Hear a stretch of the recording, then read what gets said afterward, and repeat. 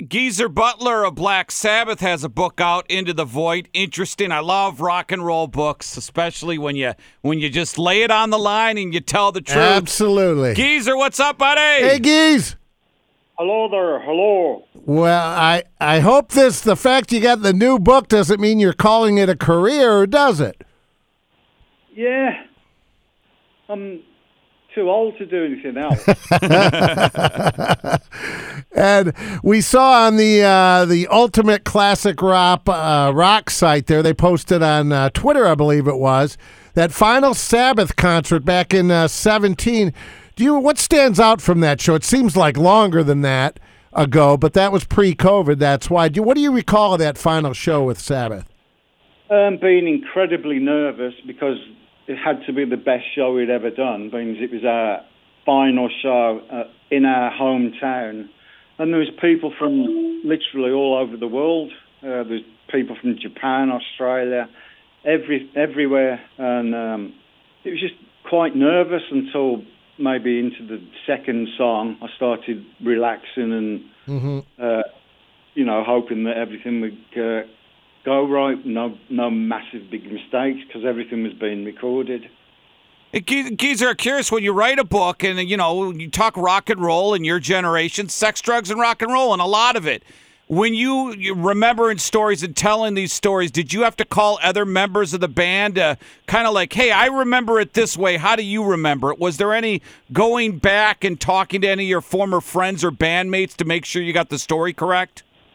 No, not at all. We've all got our own recollections of stuff. Ozzy's got his recollections. Tony's got his recollections. Bill Ward's currently writing a book. We've all got our own recollections, and I didn't want to call anybody else to get their recollection. I wanted it to be my recollection. Yeah. Was it difficult to write? I know the books take a lot of work, man. Was it a little more work than you thought, perhaps, or did you just breeze right through? It was the pandemic totally helped me because I was stuck at home in the lockdown for a year, and there was, I couldn't go out and play music anywhere. Couldn't go in a recording studio; they were all closed down. So I thought, okay, if I'm going to write a book, I may as well do it now. And it started out as a memoir for my grandkids, so that they'd have something to remember me by when I kicked the bucket, and for that, they could pass that down to their kids just to, get a sense of what it was all about. And that's the way it came about. So I wrote most of it in the lockdown year. Geezer Butler, Into the Void is the book from Black Sabbath. So take us back for a lot of people who don't know or weren't around at the time, because when Black Sabbath was huge and you guys fire Ozzy, there wasn't social media or 24-hour news. There were magazines telling the story. Well, and you guys follow Ronnie James Dio is one of the best vocalists, or was the best vocalist of all time. Were you a little surprised, though? You get Ronnie James and you guys are humming along, and then Ozzy comes out with his solo stuff and he hit it big. Were you surprised Ozzy found the fame and the hits just a short period after you guys fired him? Yeah, because he was in, we were all in different stages of drug and alcohol addiction, but I think Ozzy was probably the worst of the four of us, and he got himself together so fast, and that's what he needed, because we were no good to him, because we were just in the same status he was in, so we couldn't help him. And once he got hooked up with Sharon, she got him together, and the rest is history.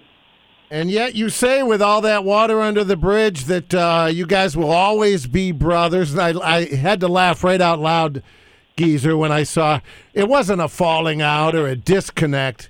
It was the wives. It's always the wives. It's always the wives. I laughed. I can relate to that. Yes, it was when the wives don't get along, you're not hanging out with that guy.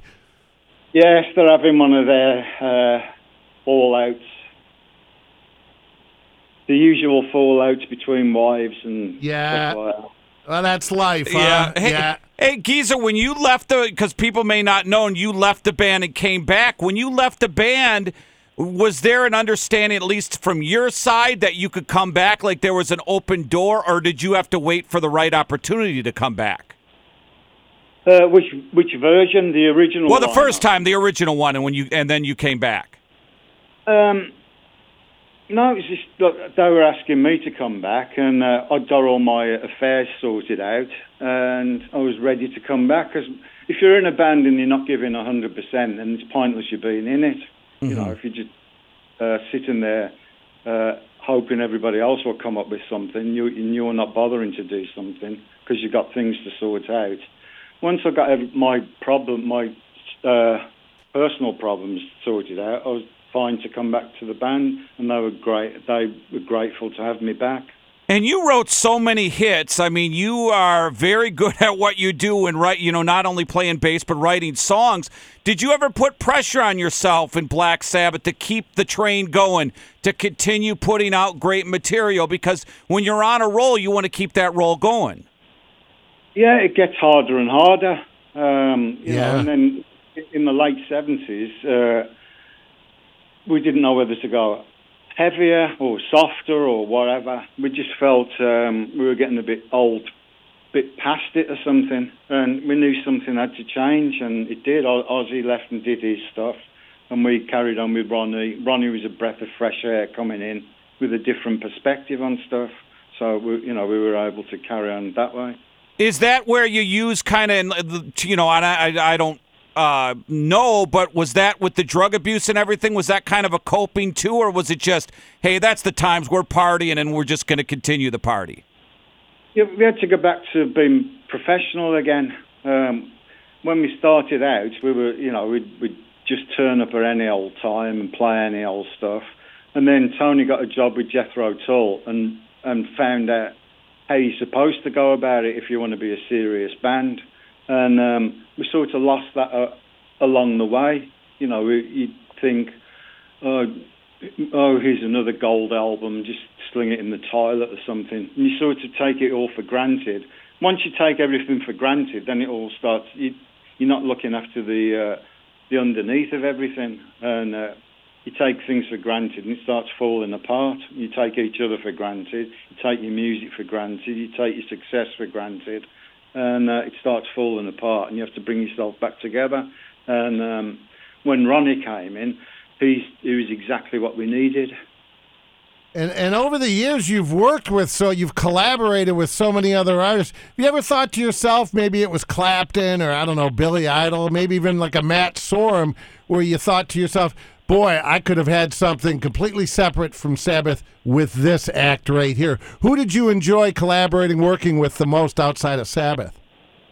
I didn't really go too far on that side of it. Probably the only ones I got serious with was Matt Sorum and Steve Stevens when we were doing the Deadland Ritual. And we had a whole album ready to record, and that's when the pandemic hit. Everything closed down. So that went out the window. Are you, you're probably not, or are you shocked that Ozzy came out, they said, oh, you can't tour anymore? He says, well, I'm going to come out with stuff. I'm good. He says, a bad Ozzy's better than no Ozzy at all. Are you surprised he's coming back and going to do it again? He'll do it, yeah, of course. He's determined to do it, and I think he will do it. He probably wants to get out of the house and get away from the wives. It goes full circle.